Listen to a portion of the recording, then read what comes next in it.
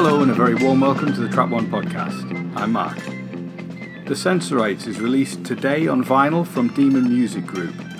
This comes in a beautiful box set. It's 6 episodes, so it's in one of the boxes rather than the gatefold sleeves. So it's a nice chunky box that looks really nice on the shelves with the other ones in this collection. They're lovely and uniform. Each box is slightly different colour, but they look fantastic on the shelf. And then when you look at the cover art, as always, they really knock it out the park with the cover art. This one is slightly unusual in that it features Susan on the front. I think I'm right in saying that this is the first one where the picture features a member of the regular cast.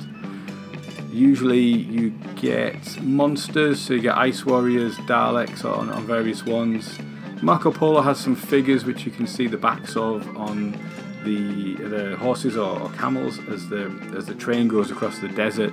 The main feature of that one is the TARDIS tied to the back of the cart, I think.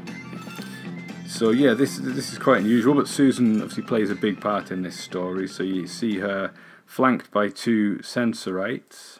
Opening up the box, I think another thing that is slightly different about this one is that there is a cardboard version of the cover as well. So without any of the writing on, you've just got the picture on a card, which I guess would look really, really good framed. Or if you could get Carole Ann Ford to sign it at a convention, that would be really nice as well. So what they normally do, I think, on these releases is it's more paper, it's a bit floppier, and on the other side you've got the cast list. Whereas this is just a card, which I think is something they started with the Hornet's Nest release, where there was a cardboard image of Tom Baker that was hand-signed by Tom Baker. So this one isn't signed, but would be a lovely thing to get signed or just to display. So instead, the cast is on a larger piece of paper that's double the size that folds out. So you open that up to look at the cast list. And the outside of that is part of the cover picture. So with the 3 vinyl sleeves, plus this one is the same size as the vinyl sleeves, you can put all 4 together to make a larger image of the front cover, which you can flip over, and you get the image that's on the back of the box set as well. And that one is the TARDIS aboard the ship that they land on at the start. And that's a beautiful picture of the really retro 60s controls and an environment there. The linking narration on this one is by William Russell, who obviously played Ian in The Sensorites. So he's just fantastic at that. He's got a warm, comforting voice that takes you through this story, where there's little subtle bits of narration where obviously you can't see the story. He's filling in the blanks. So in part 1, Strangers in Space, where the cliffhanger is the Sensorite face appearing at the window to menace the Doctor and his friends. An alien is looking through the window with large black eyes, and he delivers that beautifully before the titles come in. So that's the vinyl version of it. It sounds great. I've said this before, but the 60s story, there's something that sounds incredibly authentic about listening to them on vinyl with the crackle that you get. And a completely different way of experiencing the story, listening to it instead of watching it. Your mind's obviously filling in the blanks, but you concentrate on different things, the emphasis in different places. So well worth checking this one out.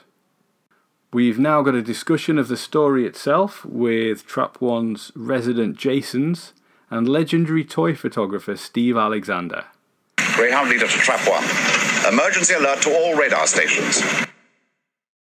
This is a rare Doctor Who story that tries to show us an alien civilization on their own planet rather than just kind of a homogenous race all hell-bent on invasion or whatever. How successful do you think that is, Jason? I'm going to acknowledge the faults of the Sensorites first, and then I'm going to brush them aside and talk about whether this is probably the best Doctor Who script of the 1963-64 season. And I mean that seriously. I'm not trolling you guys. So the Sensorites, I think, is best remembered, number 1, for having goofy-looking monsters. This was Doctor Who's first season. The people who were writing the scripts were kind of writing it in the dark, and the show had a £1,200 budget per week, so there was a limit to what they could realize. The Sensorites look a little bit silly with their cardboard floppy feet, and also because Peter R. Newman is writing this in the dark, he didn't include as much action as he would have done had this been a season 2 story. So there are slow stretches. So in episode 2, it takes Ian and Barbara 3.5 minutes to walk down one short corridor because they had to walk more slowly because otherwise the script was going to be seriously underrunning. So if you try to watch the Sensorites in movie format, the way it was aired in the States in the 1980s, I know one of the PBS stations that I had access to in New York, Channel 44 out of Scranton, Pennsylvania, they tried to run all 6 episodes of the Sensorites as a PBS pledge drive special in the middle of a Saturday afternoon, and they couldn't understand why nobody was calling them up with pledge money during the pledge breaks in between each episode. So I feel bad for the Sensorites in that regard. It's not the easiest story to watch if you're trying to watch it all in one go. So, all right, those are the problems with the Sensorites. But Mark, you put the nail right on the head. If you think about the 2 monster species, not counting the Vord, because we're not quite sure if they're, monsters or just men in funny hats. If you look at the monsters of season 1, the Daleks and the Sensorites, if you were to ask people which is the more memorable monster, if you ask 100 people, 101 are going to say the Daleks and -1 are going to say the Sensorites. But the Daleks are Nazi robots. The design is incredible and the voices are incredible. You can get Nazi robots anywhere. The Sensorites are philosophical aliens who are scared of the dark. So that's a mind-blowing concept because these are fully rounded aliens. They have phobias. Not too many Doctor Who monsters have phobias, unless you're the Cybermen, who have one convenient different phobia in each story that can be exploited. And the other point is that most alien races fall into the Star Trek The Next Generation model. So there's one cultural trait, and every single member of the alien species has that same one cultural trait. The Sensorites are incredibly varied. I mean, you have the xenophobe, you have the sycophant, you have the noble but doomed second Sensorite, you have the first Sensorite who's almost an enlightened leader, except that he's presiding over a caste system and he doesn't even realize that's a bad thing. And then you have the scientist caste, and you have the warrior caste, and then you have the regular Sensorites who work and play. They have different water supplies. Peter R. Newman put a lot of thought into giving us an alien species. It would be a very long time before Doctor Who gave us another alien species that were as richly designed as the Sensorites would be. And again, it's going to sound like I'm trolling because the Sensorites is not a top 200 story, but I am deadly serious. If you take away defects in the production values and in the pacing and in the 1964 budget, if you were to take the Sensorites and put them in the new series, they would be a smash hit. And oh wait, they did. The Ood are the Sensorites. Their planet is called the Ood Sphere. They're deliberately mentioned on screen as cousins to the Sensorites. And the Ood work incredibly well, and they came back over and over in the RTD era. And now that we're going to get the RTD era take 2, maybe we'll get the Ood again. So the Sensorites work, and we have them, so to speak, in the new series. And I think the story has to be celebrated just for that reason alone, even though so far I've been a lone voice in the wilderness talking about this. It's interesting you say that because it's kind of like it's like we spoke about in the Keys and Moranis podcast. Terry Nation was very good at world building. He does kind of like a lot of the sci-fi cliches like acid seas, ice planets, that kind of stuff. Whereas like Peter R. Newman's doing world building, but doing it from a completely different scale and giving the alien species like you say a whole background which you don't get in the Keys and Moranis. So it shows obviously how good a writer he was, that he was able to do that with the alien of the week effectively. And have you guys watched Peter R. Newman's movie Yesterday's Enemy? No. No. It's a World War II picture that came out in 1959 from Hammer. And it's got three Doctor Who three actors appeared in one Doctor Who story each. There's a very small part for Binro the Heretic. There's a very small part for Lin Futu from Fort of Doomsday as a Japanese soldier. But it's a World War II picture that takes place in Burma. It's a lost British patrol that commandeers a Burmese village. And they commit a war crime very early in the picture. One of the residents of the Burmese village is Wolf Morris, who later played Padma Sambhava in The Abominable Snowman.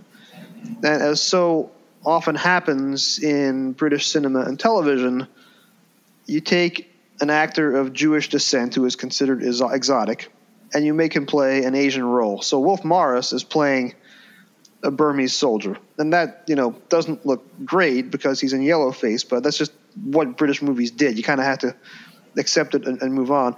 So there's a little bit of a Doctor Who connection. But the basic plot of the movie, a troop of soldiers who have to commit an atrocity in the middle of a war, and the movie is very gritty and realistic and downbeat. I think Toby Hadoke points us out on the DVD where he did a Peter R. Newman documentary. Yesterday's Enemy is basically the Sensorites without aliens set in the Burmese jungle, and there are clear parallels between one and the other. And something else we haven't talked about yet, because I want to give other folks a chance to speak, but I have so much to say about the Sensorites. The last two episodes of the Sensorites completely flips the story on its head, okay? So part one could all be condensed into a 3-minute cold open today, but it's 25 very slow minutes. And the two main driving forces in part one, which is called Strangers in Space. Number one, you have this evil crewman locked into the back of the ship named John, who's gone bad. And then you have these terrifying aliens lurking outside. And the very first cliffhanger is the Sensorite's face peering in through the window. So it's the first Doctor Who monster reveal cliffhanger the show had done, not counting the Dalek sink plunger at the end of The Dead Planet. Both of those are complete misdirections. John turns out to be a good guy. That particular Sensorite turns out to be a good guy. In the middle of the story, the bad guy is the city administrator, who's the xenophobe, and his sycophant. There's a very great line from the first Sensorite. No opinion can be worse sometimes than a very dogmatic one, talking about the sycophant.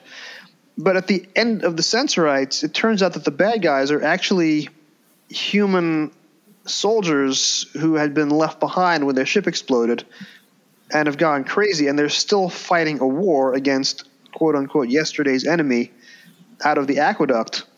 And at the end of the Sensorites, the Doctor allows the head human villain to keep his dignity because he's gone insane from the war, and he really thought he was committing atrocities in the name of the British Empire, the same as the troop does in Yesterday's Enemy. So the fact that you can take a pretty good World War II picture and turn it into a Doctor Who episode with monsters, this was like the only story that Peter R. Newman was able to tell because he developed writer's block and he never really did anything after the Sensorites. But this one story was a TV movie, then it was a cinematic movie, then it was a stage play, and then it was a Doctor Who episode. If you only have this one story to tell in your life, it's a really good story to tell over and over again, and it works as a World War II picture as much as it works as a Doctor Who script. So it's on YouTube now. You can just, stream it for free. I got about halfway through it last night before I collapsed after my weekend's vacationing. But it's really interesting to look at, and there's a few Doctor Who actors, and I give it a recommendation, same as I recommend heartily the Sensorites. Yeah, that's quite right. I think I was actually making some notes as you said that, because there's a couple of interesting points you raised there. First one I want to mention is about the Ood in the new series, who are clearly linked to the Sensorites. But I didn't really see, apart from one Ood with a large brain, we don't get that kind of mix of characters that you do with the Ood, that you do in the Sensorites seem more developed, which is very odd for a 1963 or 1964 version of Doctor Who to feel more developed and sophisticated than Doctor Who in the 21st century. I don't know how anyone else feels about that. Yeah, completely. I still don't think we see that many civilizations where there's that much of an attempt to show, like you say, how they live, what their what their society is like. The caste system is a different take on it. It's something you'd see more like Babylon 5, the Minbari, is it? They've got where they've got different castes where there's warriors and different things. Yeah, so right. yeah, it's sort of an interesting take on a race like that. But no, it's just something. I mean, we don't. If you go to alien planets, it's normally a quarry, isn't it? It's not normally a city. It's where people just kind of live and work in that way. It's done very much like, throughout the history of classic Doctor Who, and in some extent, even new series Doctor Who, it's alien civilizations are painted with extremely broad strokes, and you don't get that depth of kind of like background to the alien species. I mean, compare the Sensorites to the Draconians. You don't. The Draconians are a fantastic idea. And unfortunately, we've only ever seen them really like once in the show. But you don't know much beyond the fact that they have like an Emperor Draconian, and they're kind of like based on samurai culture. That's effectively it. That's all you find out about them. Whereas there's probably the potential to really, really expand on a lot of alien species that you see throughout the show's history. I can see the Sensorites working as a society, but I couldn't see the Ood working as a society, particularly when they're running around carrying their own brains and things. It's just a bit odd. I think Planet of the Ood does go a long way to address that, because we see that they've been wrongfully enslaved by humanity in what is a really strong anti-colonial story. But they have the foresight to scheme against the governor of the colony, and they fundamentally transform him at the end of Planet of the Ood. So even at the beginning of Planet of the Ood, the Doctor kind of accepts that the Ood deserve to be enslaved, and by the end of the story, he leads their liberation. So Planet of the Ood, I think, is meant to give them a little more depth than they had in Impossible Planet / the Satan Pit. But again, like you say, they don't get the full development that the Sensorites get, which is unusual to bring back an alien species and not do as much with them as the classic series did. Usually it's the other way around. This is kind of a story of two halves as well, the Sensorites, because you've got looking at my fact book, there are two directors working on this, aren't there? There's Mervyn Pinfield for episodes 1 to 3, and then you get Frank Cox for the last 3 episodes. And Jason, you mentioned about the bit at the beginning where you've got Ian and Barbara walking through the ship for 3.5 minutes. And literally the only thing that is going on is Ian's just using his eyes and looking left and right a bit more. But that sequence could have been utterly terrifying with the right kind of direction. And maybe for 60s audience, perhaps it was a bit more engaging. But you can imagine them creeping through a ship there's a monster around somewhere. That's stock Doctor Who, isn't it? I just wanted to contrast that with later on. I think it's episode 4 or 5 where the Doctor's finding the cure for the disease, and you get a montage of different scenes where you're looking at the Sensorites, you're looking at Ian being ill, and then you come back to the Doctor and he's got different test tubes and vials and things.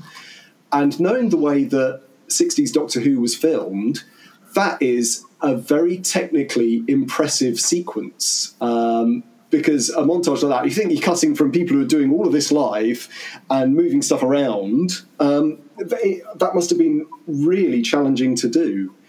You've got to coordinate all 5 cameras in Lime Grove D, which was about the size of a shoebox. The cameras can't bump into each other. You have to have actors on all of the sets working in sequence.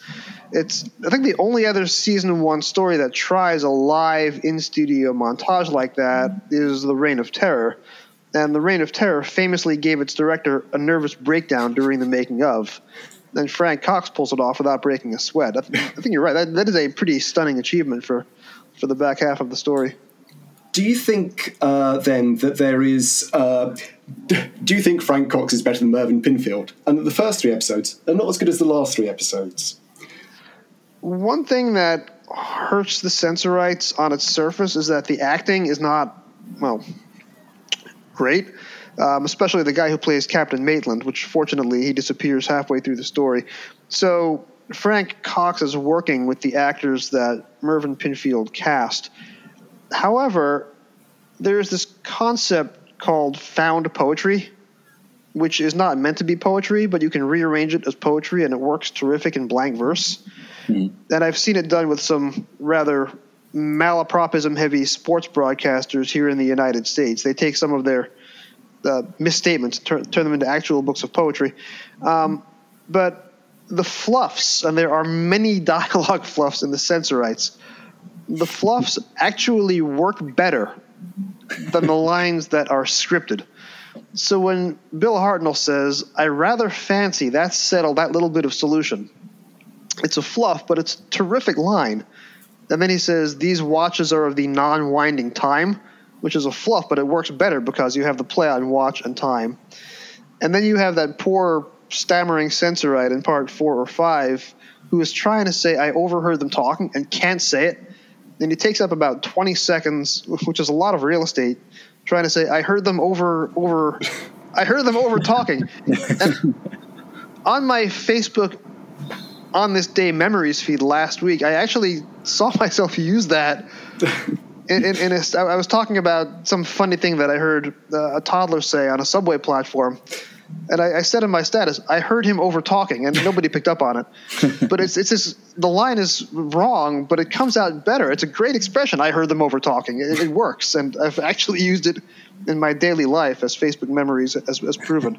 So even the parts of the story that don't work, the acting, actually work because the fluffs are better than if they had just delivered the lines right. Nobody would remember them. But these fluffs have taken on a life of their own. And I think a lot of people talk about this story, and they talk about the ridiculous idea that the Sensorites, once they change their sashes, that they don't recognize each other. That's not actually in the story, is it? What they say is from a distance. Well, originally when the human astronaut gives the evil Sensorite the idea, she says, "We wouldn't be able to tell you apart without the kind of markings on your uniforms." And he says, "As you so brilliantly delivered earlier, Jason, I had never thought of that." I did that 2 or 3 times during our recording with Eric for the Dalek novelization by Rob Shearman. But I want to rebut that too, because the Sensorites are a race of telepaths. Wouldn't it make sense that they recognize each other by their thought broadcasts rather than their face? I mean, if you're a telepathic species, facial features become less important because you're not looking to the person, you're listening to the person. But they're only trying to fool the other humans, aren't they? So when he takes the sash from the second elder, he's not trying to fool other Sensorites. He just says, "From a distance, other Sensorites won't realize it's me," because they are all physically different. As we alluded to earlier, they're not all identical like a lot of alien races in Doctor Who. Yeah, and I think also it's well established that their eyesight isn't very good, and it's not like human eyesight. So I think on its own, it sounds ridiculous, but. In context, I agree. I think actually, if you think about the Sensorites, yes, that is actually a logical thing for them to do. Although I am concerned that nobody thought of it before, and they're not all running around pretending to be each other. But that's what I mean. They would still recognize each other. They're only trying to fool the humans when they do that. Or the Sensorites from a distance. There isn't any sense like they're not in conversation with another Sensorite just wearing the sash and not recognized, are they? I don't think. Yeah, no, you're right. Yeah, no. That's... But I think that's one of the things that sort of like has become like a bit of a kind of fan myth about the story, but isn't actually borne out in the story. Because I always sort of thought that, but I watched it this time. I thought, no, it doesn't quite work like that.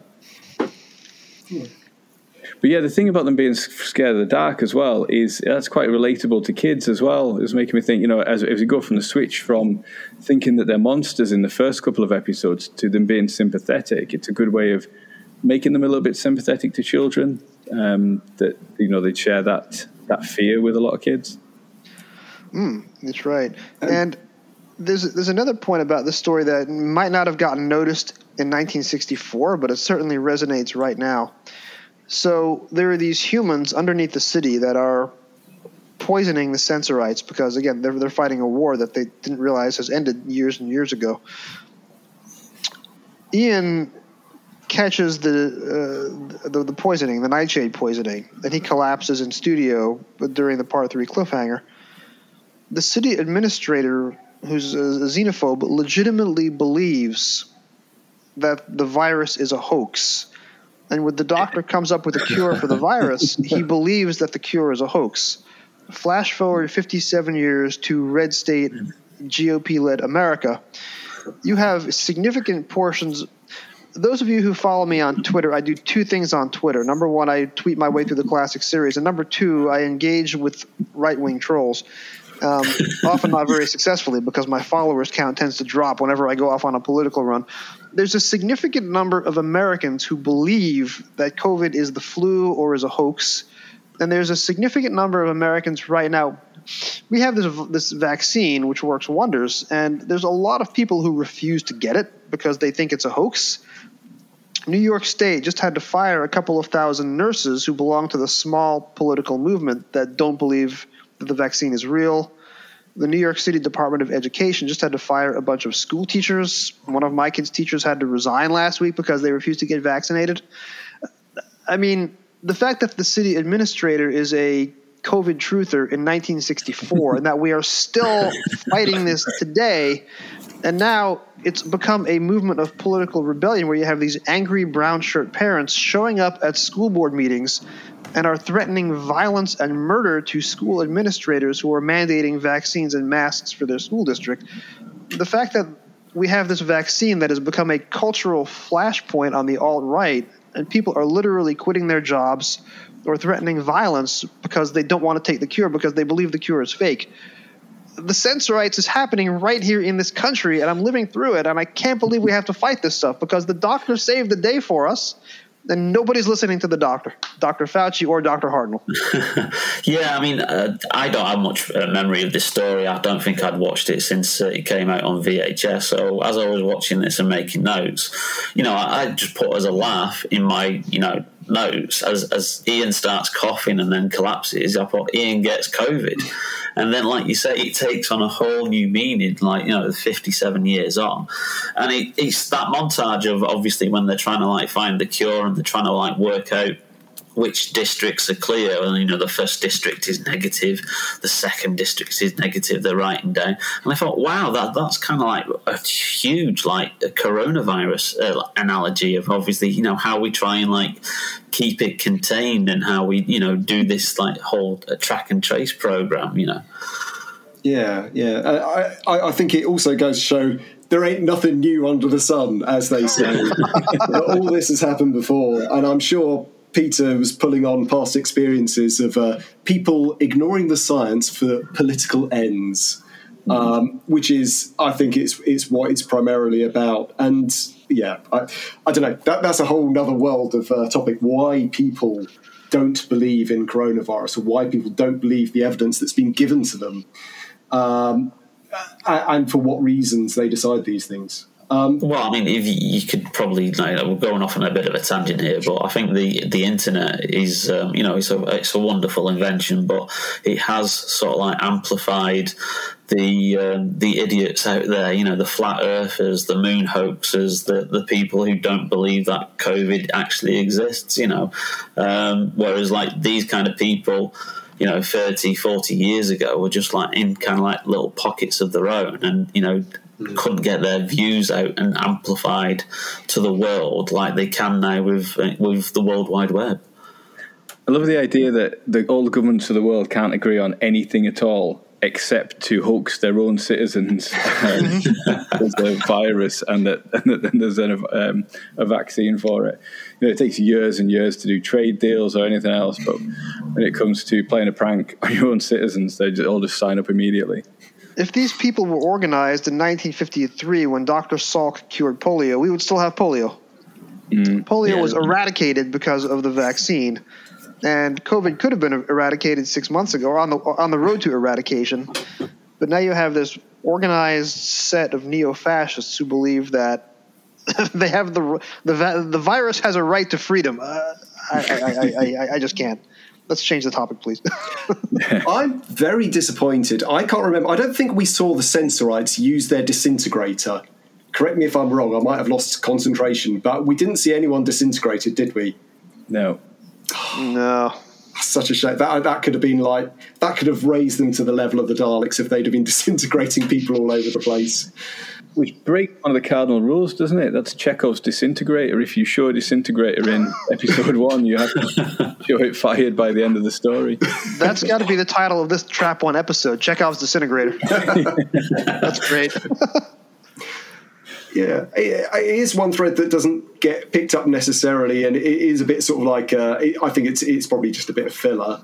But yeah, and then so we see the man John as well, as he's known, the man John, and his fantastic headgear that they make him wear to cure his brain from the way they damaged it in the first place. So John and Carol. What do we think of their relationship, such as it is? Isn't it beautiful? These are two mature adults, and he's become disabled, and she cares for him. And at the end, he gets his mind back, and they presumably live happily ever after. There weren't a lot of love stories in season 1. We talked a little bit last time, Mark and British Jason, about Altos and Sabitha. These guys are fascists, and maybe we're not supposed to be cheering on their love match. But I think the man, John, and Carol, the acting on Carol perhaps wasn't going to get her a series lead status. And John is played by the same guy who played Yartek in Keys of Marinus. So he's doing this pivot from villain acting to good guy acting. I just think they're a really adorable little couple, and I would totally ship them. Yeah, it's one aspect of the story that, again, probably doesn't ever get mentioned because people don't talk about it much. But there's a real kind of like, once they get settled down in the sense sphere, things suddenly become very domestic, particularly the way Susan's behaving and, taking the mickey out of the Sensorites a bit with their flapping feet. And Ian, at one point, Ian finds their family photos from a selection saying, "Oh, look at these! There's a bunch of family photos. It's all really nice. It's really charming." And I think that's this story's great strength, is that it is charming in many ways. It's not especially exciting, but it's very easy to be won over by it. English Jason, do you feel you were won over by it, or were you immune to its charms? Well, I do have a confession here. On rewatching this story last week, I did have to watch it twice because I fell asleep at one point. So, it didn't quite, grab me like some other stories do. But it does have a charm to it, and I think it fits in nicely to, season 1. And, it does that unique thing of having the aliens who aren't really a threat. And that's the first instance that you get really in Doctor Who, and it's interesting, like from the rest of the series of Doctor Who, how the aliens become the monsters, and that's not really repeated or gone back to quite a lot of times during the classic series. From episode 1, which I think someone saying the first part was the weakest. For me, I think episode 1 is the most interesting, strongest episode. The threat just seems much more kind of ethereal in that one. The way, the nature of the Sensorites, there's something maybe a little bit Quatermass about it, where I haven't seen a lot of Quatermass, but seems to be a lot of like effect on people's minds and that type of thing, which makes the Sensorites seem much more powerful. And then once you get to their planet, it's more about like they've got machines for different things. Whereas initially it just seems like they just have these powers over people's minds, and that maybe would have been interesting to continue in that vein, rather than to just see that they're just sort of like quite boring sort of politicians and you kind of you see that side of the society a bit. So for me, after the first episode, it kind of loses a bit of interest if they continue that really sort of creepy vein. And it was just about these two races that struggled to communicate. So they weren't necessarily evil, which is what it's about. But the Sensorites do become a bit more human, I suppose, by the end. Something that slows the Sensorites down, perhaps, is this is season 1. It's the very first time we've landed on a spaceship. This is the one story that bears the burden of establishing what is a spaceship. How can the TARDIS be stationary but moving at the same time? How do people get water on a spaceship? No other Doctor Who story has to deal with this again, because the show becomes a straight science fiction show, and you suddenly land on spaceships 2 or 3 times a season. This story has to take a lot of time out to explain the concept of the spaceship, which is why I say that part 1 could have been condensed into a 3-minute cold open today. But Mark, I like the point that you make. Because we're on a spaceship, there's a lot of abstract dangers. You have a locked door that people have real trouble getting through. You have the humans who are mind-controlled from a distance. You have the Sensorites threaten to crash the ship, and there's this dramatic sequence where the Doctor has to help the captain and Carol remember how to steer the ship. No other Doctor Who story has to take the time to do this, and it could put you to sleep, because here we are. We know what a spaceship is. We know all this stuff. But this is the story that has to introduce those concepts, and it takes its time to do that. And it's slow on the one hand for us, but I think it would have been very clever and groundbreaking in 1964. I don't know if you guys agree with my attempt to rehabilitate a boring, slow sequence, but I think it was done for a reason, and I think it has merit.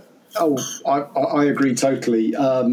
So first point I want to make is looking at this in context. I think I mentioned this when I was talking about the Daleks a while back, that looking at Doctor Who in 1963, 1964, and looking at what has been on television previously and what has been in the movies, you've got the Robbie the Robot film, which I forget the name of. It's Forbidden Planet. Forbidden Planet, of course.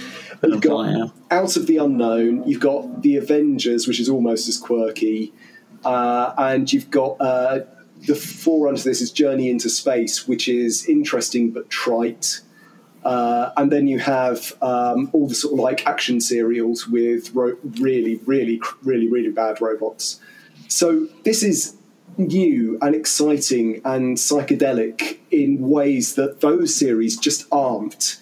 And in context, Doctor Who in the 60s is mind-blowing. It is, every episode, even the Sensorites, is just like, wow, what is this thing I'm seeing on my telly? And the other thing I want to say is I can't think of another story where they do a one-shot from the TARDIS console room right into the spaceship. Yeah. Not for a long time. Not until the Doctor dances, possibly. Any takers? There were a couple of times in the 70s when the TARDIS doors open and you can see the alien planet set, and the Doctor and Jo walk out from the console room onto Uxarius, or the Doctor and Sarah walk out from the TARDIS console room onto the planet of the Exilons. But yeah, the Sensorites does it first, and it takes a long time for somebody else to copy that. You're right. But again, once you've done it, you don't have to bother again. You know, you've shown that it happens, and then you can just say, oh, well, they're inside, they're outside now. So, yeah. But I agree that taking it in context, it is very different than looking at it now. And yeah, it does set up, all these stories in this first year set up something, don't they? They take the TARDIS somewhere new, and that's for a first run through, that's very exciting, I think. And the other big thing about this story is that it gives Susan much more depth than usual. She has the conflict with the Doctor, and she's got the psychic abilities. So it's pretty much confirmed here that they're aliens, I think, or that they are different in that way, that she's got psychic powers. I love, as we talked before, the Doctor just taking control of the spaceship. That he just knows how to fly spacecraft is fantastic as well, and it's much more like the Doctor would be as the character develops over the years as well. Well, I mean, Susan was originally designed, wasn't she, with that psychic ability? I think it's there in the very early kind of like series Bibles that they were putting together. And I'm sure Carol Ann Ford, expressed that's one of the reasons why she kind of like left the series, early in season 2, because, she'd been promised all this character development and all these extra character traits, and they never really get fulfilled. I don't think her psychic abilities are really kind of like mentioned in anything else bar the Sensorites. She only has 3 stories left after this. Now the Doctor threatens to spank her in one of them. I was going to say, this is the story where she reminisces that her home planet, where the leaves on the trees are bright silver and the sky is a burnt orange, which is more poetry, by the way. And I think by the time we get to the new series, the Gallifreyan skies are orange on CGI, because this is the story that tells us that. Because the 10th Doctor describes it to Martha that way as well, like early in Series 3, doesn't he? But I think watching this in close succession to the Keys of Marinus, Susan is much less screaming and fearful in this one. She's got that bit much more sort of brave and plucky, and when she volunteers to go off with the Sensorites, there's much more about her here, isn't there? Yeah, she's definitely a lot stronger in this story, and yeah, giving her that psychic ability is wonderful, because I think it opens her character up, and it's a real shame that at the end of the story, the Doctor says to her, "Oh, basically, your psychic ability isn't going to work anymore. Oh well, never mind. Would have been nice. Glad you can't read my mind. Ha ha ha. I'm going to be getting rid of you soon." But yeah, and then, of course, we've got Barbara and Ian as well. Ian does what Ian always does. He's the leading man, and he's great. And I think he overacts quite heavily when he starts drinking the water and coughing and falling over. I think that's quite amazingly overplayed, but it's fun. Rob Shearman takes the opposite approach, by the way, in Running Through Corridors Volume 1. He plays up on the fact that these shows were done live to tape, and when a character starts coughing, you don't believe it's part of the plot. You believe it's just the actor coughing, and you ignore it. And here that cough becomes the cliffhanger. But that's me plugging Running Through Corridors. Everything in that book is gold, including Rob and Toby's take on the Sensorites. Carrying on. Yeah, no, you're right. Because now, if anyone coughs on television, and probably since 1970, if anyone coughs on television, you know that they are about to fall over or die or whatever. And obviously that would be different in the 60s. And then we've got Barbara, who I think if she'd have come down from the ship with them, they'd have wrapped it up in 4 episodes, because she's so competent when she comes back, and it's always nice to see her. And I don't know, do we miss her for our 2 episodes where she's away particularly? Oh yeah, a lot of us miss Jacqueline Hill. Yeah, they keep mentioning her as well, so that it's probably to remind the viewer where she is, but I think you miss her more because they keep talking about her, so you're conscious of her absence. Yeah, I just had a pretty dull time with Maitland on the on the ship. She got a nice 2-week holiday out of it anyway. Yeah. Comes back with a suntan. Yeah, apparently she went to the Seychelles, also, so I've been told anyway. Oh, very nice. Yeah, lovely. Much better than the Sense Sphere. Yeah. But then I think the set design on the Sense Sphere is brilliant as well, and there's so much interest and detail in the backgrounds. And that whole thing about not having any straight lines and only having curves, and I think it looks, it does look a lot like what we get in The Chase later on for Mechanus. That's got a very similar aesthetic. It's Raymond Cusack working miracles again on, like you say, American Chase, and such a limited budget, £1,200 like per episode, and he is really, quite frankly, probably one of the unsung heroes of those early days of Doctor Who with what he could actually do from a designer point of view. He got £25 for creating the Daleks, where in any just world he would have gotten £25 million annually for the work that he did. I mean, it's amazing what he was able to do with no budget on a limited shoestring, the vision that he had. I mean, definitely one of our show's unsung heroes. Quite right, and it's so beautifully 60s as well. It's so of its time, and it's got that kind of I don't know, Beatles album cover kind of feel, or Pink Floyd-y kind of feel to it. Just the absence of straight lines, and then I don't know, the complexity of it all. I think it's rather wonderful to look at. Well, again, it's avoiding those kind of like B-movie sci-fi cliches that you probably would have got, like you said, in like other TV series that were around at the time, like your Pathfinder's Journey into Space, which was quite cliched and B-movie-ish, which ITV did a couple of years before. And it's interesting that Raymond Cusack isn't really approaching it from like a sci-fi point of view. He's looking at inspiration from historical architecture and then applying that into the story. So he's not doing the cliched B-movie sci-fi set. But I love that the humans have the little rocket ships on their uniforms. And the Sensorite scientist's badge of office is not a sash, but a picture of an Erlenmeyer flask. That's adorable. Yeah, that's because that one, with that image in my head of their uniforms, it made me think for a long time that this was the most sort of 1950s style Doctor Who story. That it was, they were very Dan Dare, the sort of the space people. And they had that kind of aesthetic to them. But looking back on it and watching it more recently, I don't think that's true at all. I think it's just as experimental and as exciting as the Daleks in its way. It's possibly just not as well realised. Don't know. Oh, you obviously think it is definitely as well realised. No. It's fun. You have to overlook a lot of faults in the production to enjoy the story, but the script is so underrated. This is a story about understanding. It is a story about prejudice. It is a story about unconscious bias, even before we knew what the term unconscious bias was. Every character in the story has to undertake a journey of self-discovery. We think John is bad. He's not. We think the Sensorite warriors are bad. They're not. We have to learn how to interact with an alien species whose philosophy and way of thought is entirely alien to ours. We have human soldiers who believe they're fighting a war and are committing atrocities upon civilians in the name of their crown.